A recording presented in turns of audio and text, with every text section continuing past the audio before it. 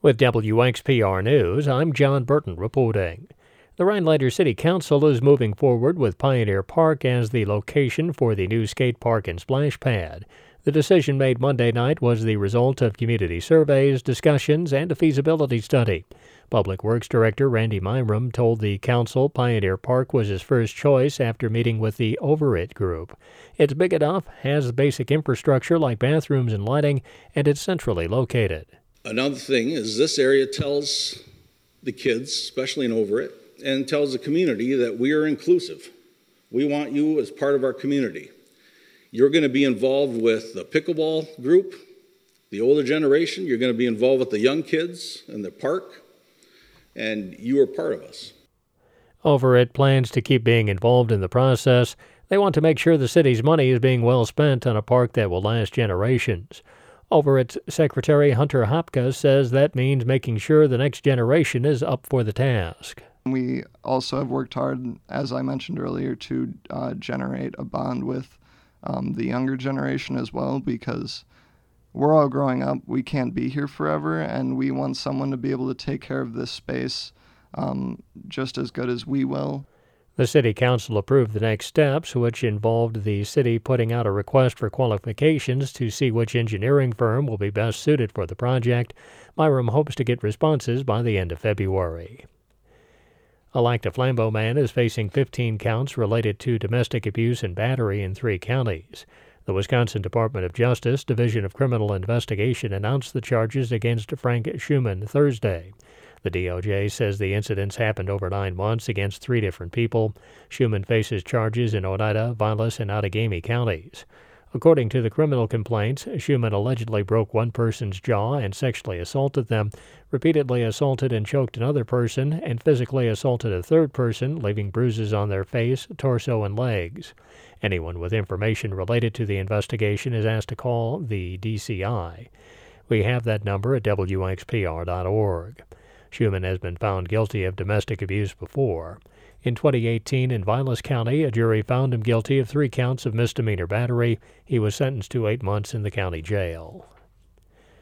Prosecutors have decided not to charge a former Wisconsin state senator who was involved in a car crash that left a Pennsylvania woman and her 5-year-old daughter dead. Ashland County District Attorney David Meany told the Milwaukee Journal-Sentinel Thursday that there is not enough evidence to charge former Senate Minority Leader Janet Bewley with anything. He added that police and Wisconsin State Patrol investigators have not referred charges to his office either. 27-year-old Alyssa Ortman and Khaleesi Fink, her daughter, were killed in the crash July 22nd in Ashland County.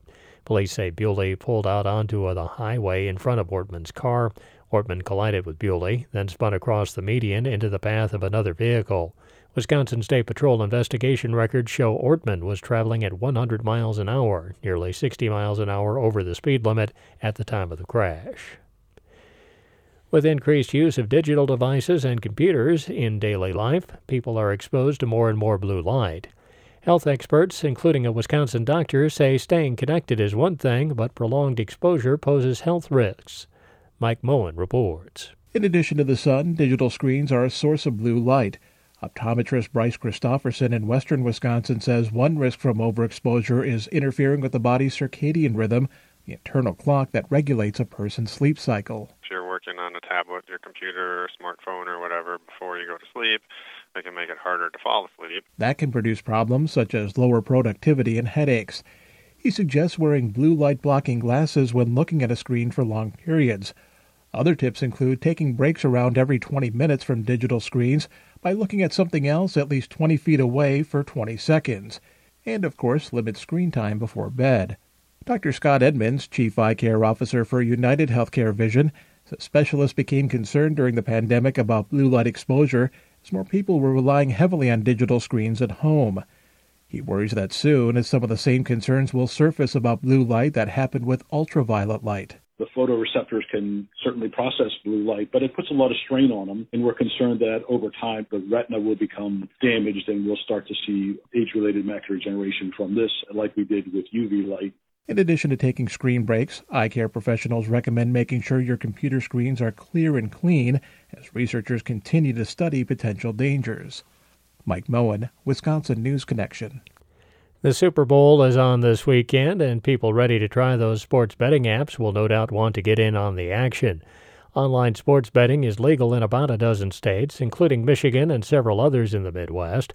Casino apps with sports betting make it easy to use a smartphone, tablet, or PC to place wagers, but experts are warning users to proceed with caution. Dr. Michelle Malkin of East Carolina University has studied problem gambling. She says commercials for sports betting apps can be very persuasive.